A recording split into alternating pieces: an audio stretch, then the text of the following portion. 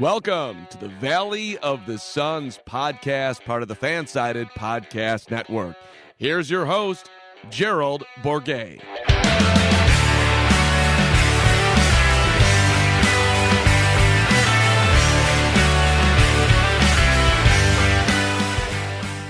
Welcome, everyone, to another episode of the Valley of the Suns podcast, part of the Fansided Podcast Network. I'm your host, Gerald Bourguet, and I know I say this before every episode, but I am very excited for today's show because of the guest that we have on today. This is the co-host of the Suns Solar Panel. He is the king of snark, and he's honestly one of the nicest guys from the Suns media room back when I first set foot in there in 2015. Mr. Greg Esposito, how you doing today, Espo? I am good, and you always made it easy to be nice in that room. So don't take it too personally that I was nice to you. Just kidding. No, always a pleasure. Glad to be here. Glad the new show is going well, and excited to be one of the first guests you've had here. Yes, absolutely. Espo is known for his I love his comparisons on Twitter, but also he gives very honest takes about the team, which is great because Espo Unleashed, ever since he has stopped working for the team, has been a delight to witness.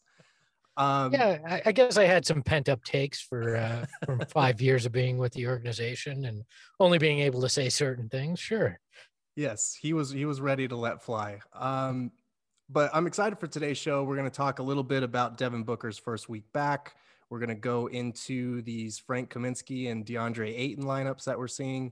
And then we're going to wrap up with our G-rated segment on HBO's movie, The Little Things. It's the new Denzel movie.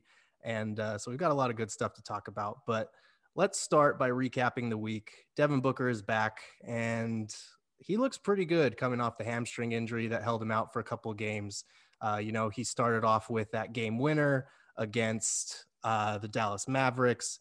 And then he had an okay game in the loss to the Pistons. The Pelicans. Nobody really played well in that game.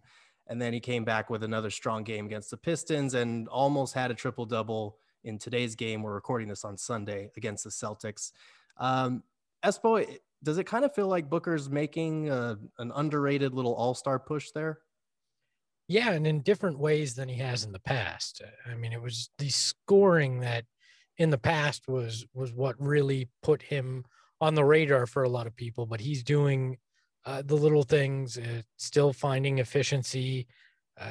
The interesting thing to me is he's putting in the effort on the defensive end, which was, again, a knock, but we haven't seen the best of Devin Booker yet this season. And I still think he very much has a shot to be one of the coach's picks in this All-Star game. Obviously not going to get voted in, especially after we saw those first returns. It would take something otherworldly to get him in. And I don't even think with the family he associates with and their prowess on social media, even that could overcome what we've seen in the early voting. But I certainly think he's there.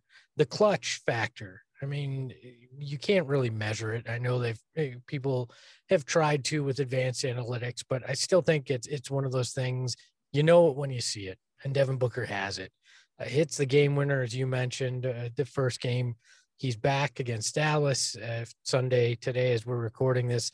A huge clutch shot with under a minute left to go in that fourth quarter that gives the Suns, extends that lead and pretty much ends the game. He just has an unbelievable ability to do that and do that in big moments. And that's the mark of an all-star to me. Great. You average 28 points and your team loses. Okay. But Devin Booker, even when they were having the rough times, when they were within striking distance, he always did those little things to help them win. And he's continuing it this year with a winning record. Yeah, it's interesting that you bring that up as far as, having more of an impact despite the scoring prowess not being quite what we're used to seeing from him. In the 4 games since he's been back, he's averaging 22.5 points per game, I think. But, shooting just under 48% from the field, just under 35% from 3. And he's having more of those little moments like you're talking about where he just looks like the leader of a winning team. You know, what people have been criticizing him for as far as not being a winner, he's been showing up in some of those moments, especially over the last week, which has been good to see because he did kind of get off to that slow start to the season, him and CP3 trying to find their footing together.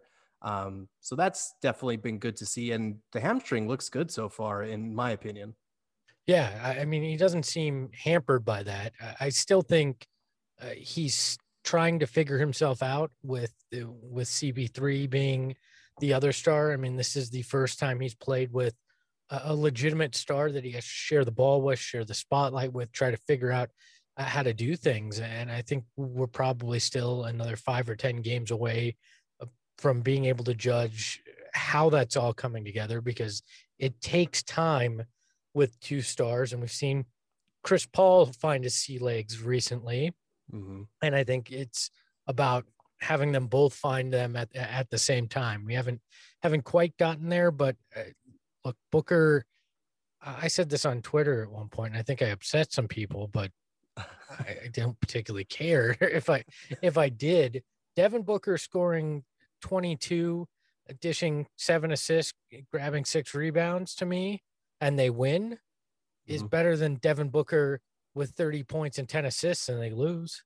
And some people take that offensively as if I'm creating some narrative where, you know, Devin Booker is just a lesser player. And no, that's not what I'm saying. It's just simply, if Devin Booker does the things that lead this team to victory, and it doesn't mean he has to score 30 points, then so be it. Like, I don't need my star to lead the league in scoring to feel good about him. And that's what I've liked about Devin Booker's game.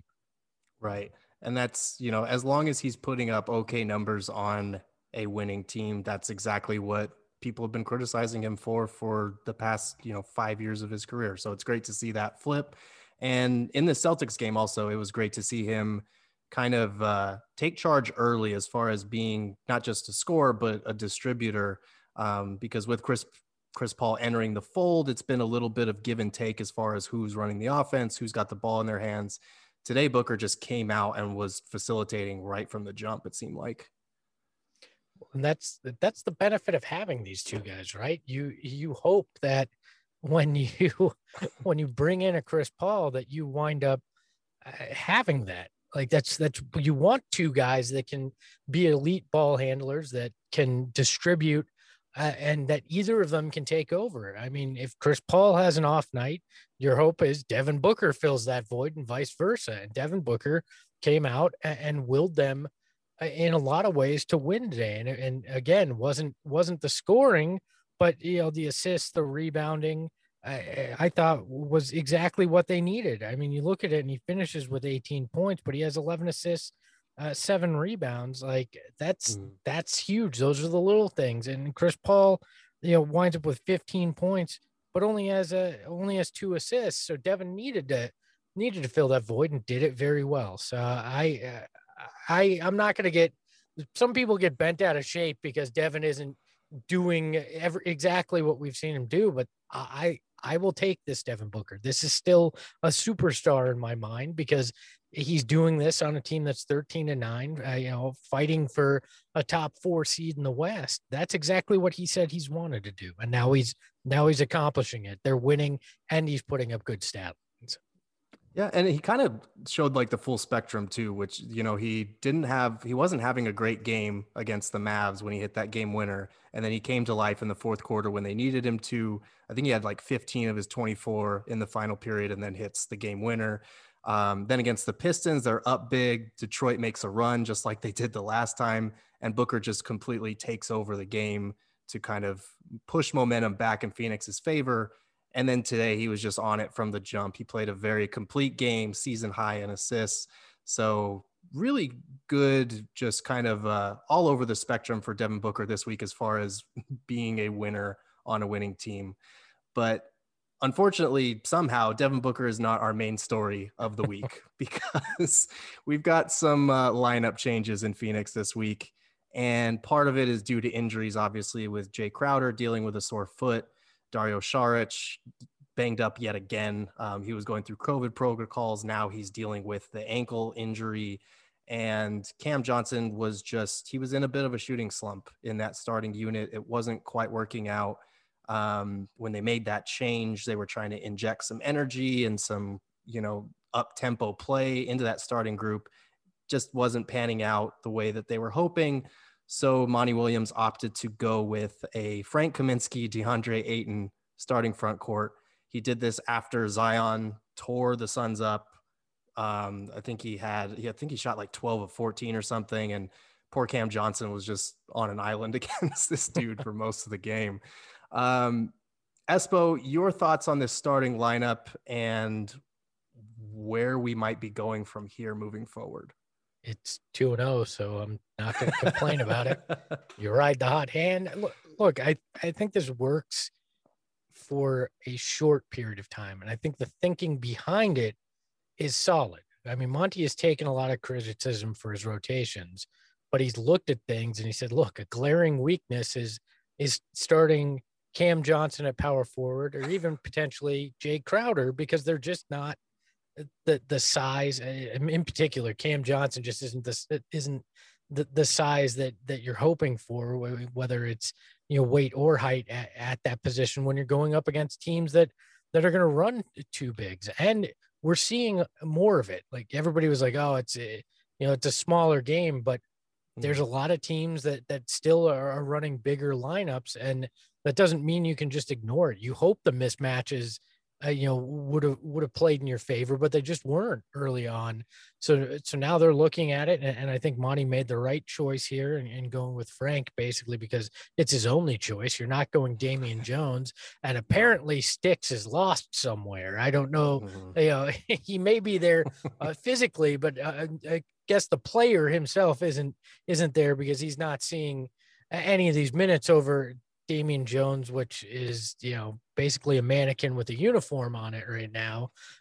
Just not a guy that I understand why is getting minutes. So Frank's the logical choice out of those lesser options. But I believe Monty said it today, that where would they be without Frank, right? When you look at it, and it's true. Frank Kaminsky has stepped up when they've needed him to. Yeah, he hasn't always been great, but you don't expect the guy that was supposed to be your third guy in the depth chart from a big man standpoint to always have on games. But he's come out and he's done the things to help this team win, kind of like we saw Aaron Baines do last year. Not necessarily to that level, but where there was a need and a guy steps up and fills it in. And Frank is doing that very admirably, especially over the last 6 games. He's really stepped in and done that. But long-term, I think they have to find depth at that position. And I think they're going to have to do it. This is not going to be, oh, magically it's fixed because Dario is back. Like, Dario Saric is a nice player, but to me, and I know, again, this will upset some people, he's not a backup center. Like, he can play facilitator from a big man spot on that bench lineup, but I don't think starting him next to DeAndre Ayton is the answer necessarily with this group. I think they have to look at externally at some point. If the hope is to be a top 5 seed in the West and potentially win a series or two, which I think is the best case scenario. I mean, you could have a magical dream run where this team, everything clicks and they make a finals run like Miami last year. But to me, trying to be a top 5 team and win a series, maybe 2 is the goal. And to do that, I think you still need another piece. I think it was Collins out of Atlanta that I mentioned on the solar panel this weekend as a guy that is intriguing to me, because the problem still is cap space. When you look at it, there's not a lot of flexibility here. Right. So you have to find a guy that is cheap enough and good enough to play. I think Collins checks both those boxes. Question is what does Atlanta want back? Obviously, how much are you willing to give up? Those kind of things. But that kind of a move doesn't mortgage the future necessarily, but it bolsters the present. And to me, that's what you're trying to do. These next 2 years are an audition with CP3 to prove that you want to win, that the franchise is capable of doing it. And then you're likely going to wind up using that money you're going to save from him being a free agent in 2 years to try to bring in that next great piece at a younger age. And you have to prove yourself over the next 2. So I'm going all in these next 2 years to try to prove it. And that's the kind of move that would show that to the rest of the league, because Kaminsky's best place is as a backup big and as a backup in that second unit. And I think that's Saric too. I think you could play some combination of those guys together in a second unit, but you're going to hurt yourself if you're playing them against starters on a regular basis. Right. And I think that's important to note, is that with this Kaminsky-Ayton pairing, Monty was kind of in between a rock and a hard place as far as what his potential options were, with Saric and Crowder both sidelined. And I think it's important to hear from his mouth himself what he had to say about this with our quote of the week. Well, I think that's going to be the way we're going to do this going forward, because we're seeing all these teams who are big and they're playing big power forwards, and points in the paint and production in the paint has been something that we've wanted to, nullify as it relates to playing against teams like that. And so I just felt like we needed more size. Also felt like I put Cam in a tough spot, playing against guys like Zion and, Paul Millsap and all these teams that go big. And so we were just trying to match size for size. It may be a deal where we change it up, for the rest of the season, depending on who we're playing against at that position, because that's the position that changes. It's just where we are, with COVID, with injuries. I'm watching guys' minutes. We got a ton of games in a certain amount of days, but you're just looking for, a group that can be productive.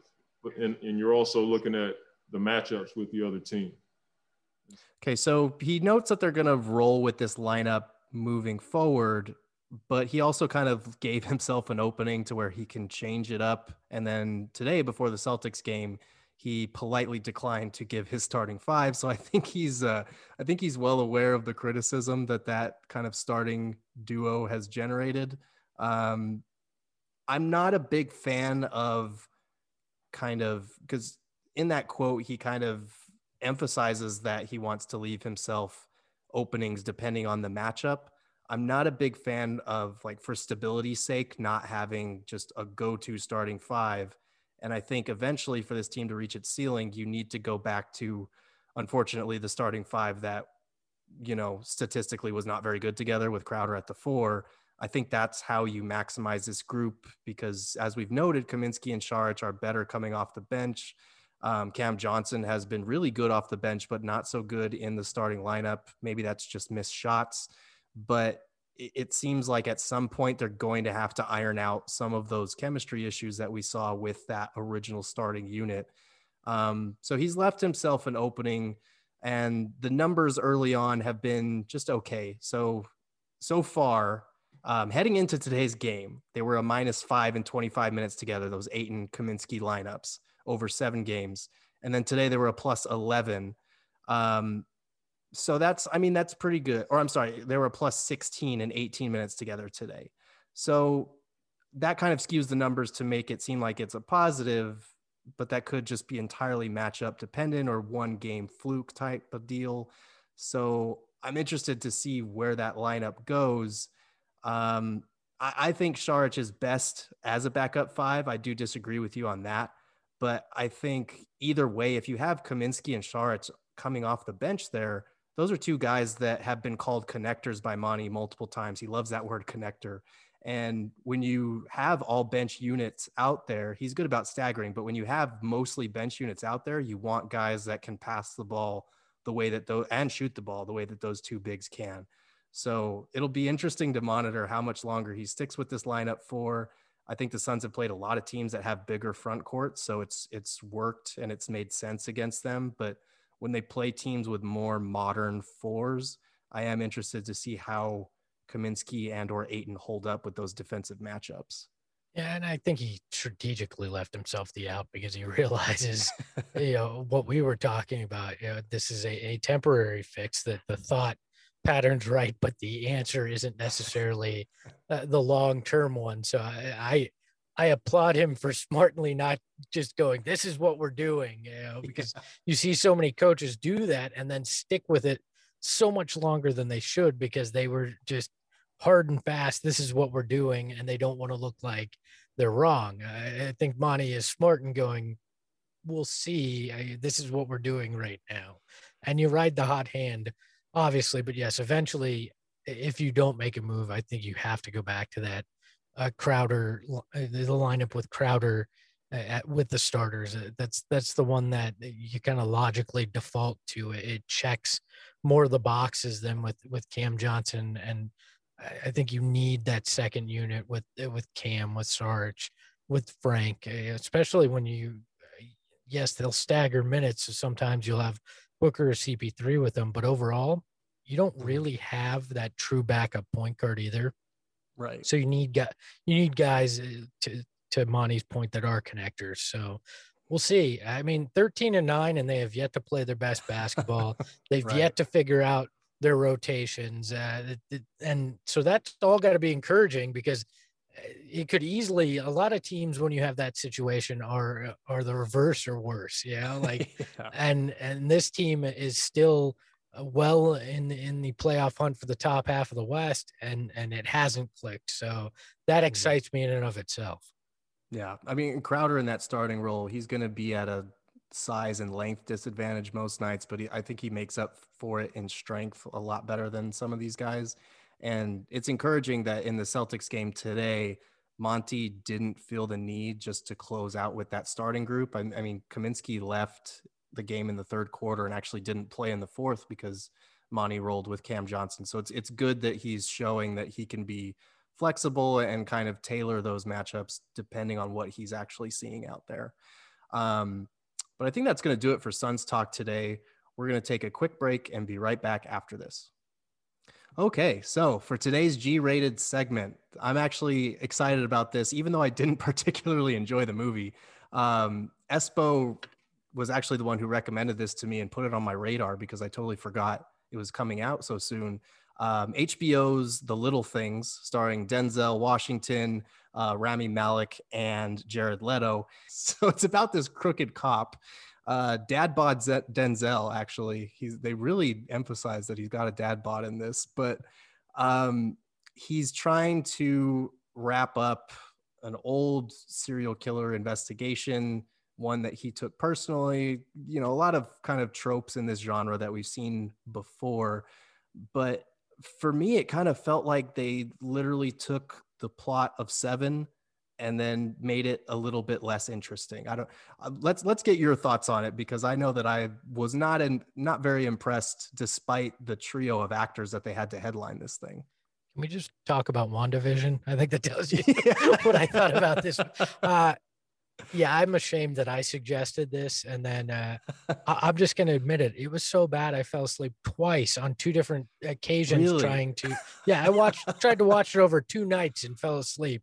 So I never actually made it fully to the end because that's how boring this film was. Oh, man. I didn't understand, to your point, it fell very much into the tropes, right? Mm-hmm. Denzel felt like he was playing a photocopy of a guy he's played a million times in other movies at times.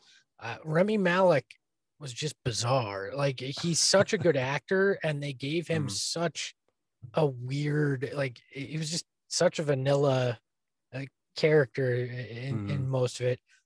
Jared Leto, they do the thing where, in all these, you're younger than me, so maybe I'm dating myself here, but in the early 2000s, there were all these teen movies where there was always the girl who was not the cute girl. She was the nerd. And then they give a makeover, and all of a sudden she's the prettiest girl in school. They did the reverse in this movie, right? Jared Leto looks the same as he usually does, but they put a fake like beer gut on him. And like, you're like, no, I don't buy that. Like you couldn't ugly up Jared Leto a little bit. You just went, nah, that's the same guy that everybody's like, hey, he's got that attractive quality, but he's got a beer gut now. Like the whole thing just felt very cheesy. Felt like one of those movies that they sat on for years and then went, well, we got nothing else to release because of everything going on. Let's just throw this one out in the theaters and on HBO Max and hope we get some attention because there's all these big names in it. And to your point, it did very much feel like a really lazy version of Seven, which is like the worst kind of movie you could have, because if you do that lazy, it's just ridiculous. And that's from the 3/4 of this movie I made the way through. That's what it felt like. And I'm sure there's some twist at the end that I'm not aware. Oh, there is. Happened. And I'm sure it's still just boring. And you went, oh, okay, well, I guess that was kind of worth making it to the end of this for. Yeah, no, I'm happy to spoil the ending for you since it doesn't sound like you'll be revisiting it. No. So basically, I don't know what part you got to, but Jared Leto has Rami Malek out in the middle of this desert digging holes looking for these victims. It's ambiguous as to whether in the end Jared Leto actually killed anyone or whether he's just, because they say that he came into the prison to confess to, or to the station to confess to a murder and in the past, and it wound up not being him at all. So he's just like one of those serial killer nuts. And then he's got this cop out in the desert digging holes looking for these victims by himself without backup, mind you, which you have to suspend your disbelief that this cop is just going to get into the car with someone who may have killed people and drive off into the middle of nowhere with no backup. He's digging, and Jared Leto's just egging him on, like rubbing it in that all these girls are dying and that he can't even protect these other girls. How can he be a father and protect his own daughters? And Rami Malek snaps and wheels around and just whops him in the face with the shovel and kills him. And then Denzel magically finds them because, you know, Rami Malek was smart enough to leave the gate unlocked on this dirt road that they were leaving to. So that's how he finds him, because he notices, oh, the gate's unlocked. So he let me guess. Yeah. Denzel helps him bury the body and they drive off. Yeah. Denzel helps him hide the body. He walks him through what he needs to say, because part of the twist is that back in the day, Denzel actually killed one of the people I think he was searching for, because he thought, you know, he heard footsteps or whatever and automatically shot, and it wound up not being the killer but one of the victims he was looking for. And then the coroner helped them cover it up, and that's why he's basically this disgraced cop, but it's secret that he killed this person. So the twist at the end, I don't know if you remember, but one of the missing girl that they were looking for, the one that hadn't turned up dead yet, she had like a red beret. And at the end of the film, like Rami Malek is struggling to hide what he did, and he gets this letter from this just envelope from Denzel, and it says no guardian angels, and inside is a red beret. And then at the very end, it shows Denzel, you know, disposing of what's left of the evidence, and then he throws this newly bought pack of berets that's missing one beret into the fire as well. So it's basically like, oh, okay, he bought the beret to make him think that this guy actually, that Jared Leto actually did kill the victims and kind of fix his guilt. I couldn't watch it without help think, like, why did they just do the same premise as Seven? Because in Seven, they basically have the serial killer lead them out to where the victim is. And then the twist is that the serial killer gets the cop to act like a killer. It's the same thing, just way less interesting and like 30 years later. And nobody screams what's in the box, so we don't even have anything to quote with this one. There's no iconic line. None of it. You didn't think when Denzel says to Remy, it's about the little things, that wasn't an iconic. It's bad when you get the really cheesy, I'm going to say the name of this movie so we can cut it into the trailer. It felt like, you know, I don't know if you've ever seen Entourage, but when they're trying to put together these ridiculous movie scripts with like random actors and they just like clump this idea in together into a movie just to get a movie made. That's what this movie felt like. Like 20 years, we're going to look back and be like, Denzel, Rami Malek, and Jared Leto together in a serial killer movie, and it just made absolutely no sense. Like, it's going to be one of those free good. movies on that like Tubi app that you're like, huh, I never saw this one. There's all these great actors. Sure, it's free. And then you go, why did I just spend any time on that? Yeah. I unfortunately paid $15 a month to have the privilege of seeing it thanks to HBO Max, but somebody will watch it free eventually and feel the same way. Yeah, I mean, this is the second movie that I've watched and was excited to watch on HBO Max, the first being Wonder Woman 1984. And this is the second straight time I've been disappointed. So I'm hoping the next one that's going to hit HBO Max, I think next week, is Judas and the Black Messiah. And I'm very excited for that one. So hopefully that one's better, because and that's the thing, is like, I want to like Jared Leto and respect him as an actor, but there were a couple of scenes that I wasn't sure if they were supposed to be funny or they were unintentionally funny. And that's always awkward. I think it was unintentionally funny. Like that, I feel like Jared Leto has to be a very specific character in a very specific kind of movie to be good. I mean, I think it was Dallas Buyers Club. Not Joker. No. And I'm speaking of HBO Max and things we're excited or not excited for. Justice League for 4 hours does not pique my. I'll watch it because I'm a huge DC comic nerd, or DC movie nerd. But I know I'm going to hate myself for it. And the fact that they teased Jared Leto being in it probably is just going to upset me more when I see this whole thing. It's just, Dallas Buyers Club feels like the only thing we've really, I mean, I might be forgetting something, but that feels like the thing that obviously gives Leto, credence here to be in these kind of movies. But man, you can put a lot of lipstick on a pig in this movie. You got a lot of talent. You can say Oscar award winning and Oscar nominee a million times. It's not going to make this one any more entertaining for anybody watching it. So no. And I miss old school 30 Seconds to Mars Jared Leto. This new Jared Leto, not a big fan. And I felt like that's what disappointed me, is like, there was potential there, not just with the actors, but they had these dueling plot lines. Like, one was focused on Denzel and like the whole crooked cop angle and what's his real motivation for trying to solve these crimes. And then the other one was the actual murder mystery, which they left totally ambiguous.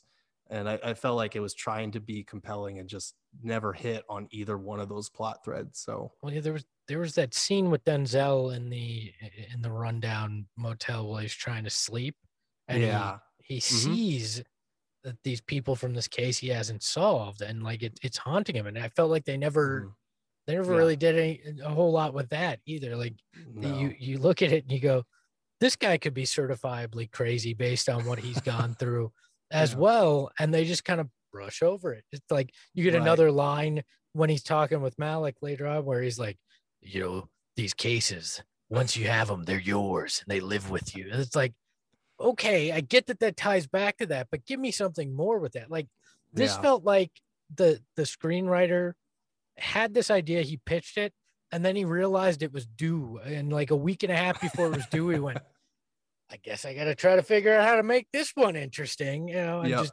didn't, I just, there was very little. The premise seemed intriguing. I fell for another marketing department cutting, 45 seconds out of 2 hours, and me going, oh yeah, this will be a good 2 hours. And you go, no, that was a good 45 seconds. And that's about all they had. So, yeah. Well, I mean, so I think we're both on the same page as this being a low score, but I'm curious what your score is going to be. So for my rating system, people have gotten mad at me about this in the past, because if I really like something, I'll give it a 10 out of 10. But for the purposes of this show, that'd be boring if I just gave everything I liked a perfect score. So I usually go like 5 is subpar, 6 is mediocre, 7 good, 8 great, 9 amazing, and then 10 is like a masterpiece. So for this movie, I'm going to give it a final score. My G rating is a 5.5 out of 10. What would you give it based on what you saw? You're far kinder than me. I will give this a Michael Beasley, a 0. Oh man, a whole 0. I'm giving it the Michael Beasley number. If a big old 0, like we're 6 episodes in and we're already making history on this segment. It's incredible. I could not find anything for I'm a movie nut. I love watching movies. And the fact that I literally could not get through this one, this may be, I think it's one of 2 movies I can ever remember that I just gave up on. Yeah. I think the other one was a Patrick Swayze Meatloaf trucker movie that I gave up on in the 2000s. And so this is the second one. So it's got to get a 0 for me just from that. Oh, that's great. Well, very excited for next week's or the next episode's G-rated segment. We're going to be taking a look at Malcolm and Marie, which just came out on Netflix. But Espo, thank you so much for joining the show. I'm really glad we got to have you on. For those of you who are listening to this show, I'm sure you probably already follow the Sun Solar Panel, but tell the people where they can follow you just in case if they don't already. Yeah, you can follow me at Espo, and then the show is at Sun Solar Panel. Would appreciate the follow, but just make sure you keep listening to this show too. Another quality product that Gerald's putting out there. I've loved his writing for a long time. Glad to have him in the podcast space, even though that gives us 45 Suns podcasts now currently out there. But the more the merrier. There's enough fans, and we all are looking for content. So I really appreciate it, Gerald. And please have me back when the Justice League drops. We don't even have to talk Suns. We can just break down Justice League. I have a feeling you may get another 0 from me. So that sounds like a great time. And thank you for the kind words, because Sun Solar Panel is one of the prominent Suns podcasts that I've been listening to. And I'm not much of a podcast guy, but I do listen to that one. And you guys have helped set a high bar for me to try to live up to. So thank you again for appearing on the show.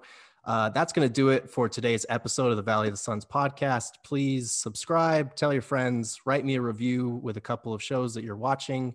Until next time, this is Gerald Bourguet signing off.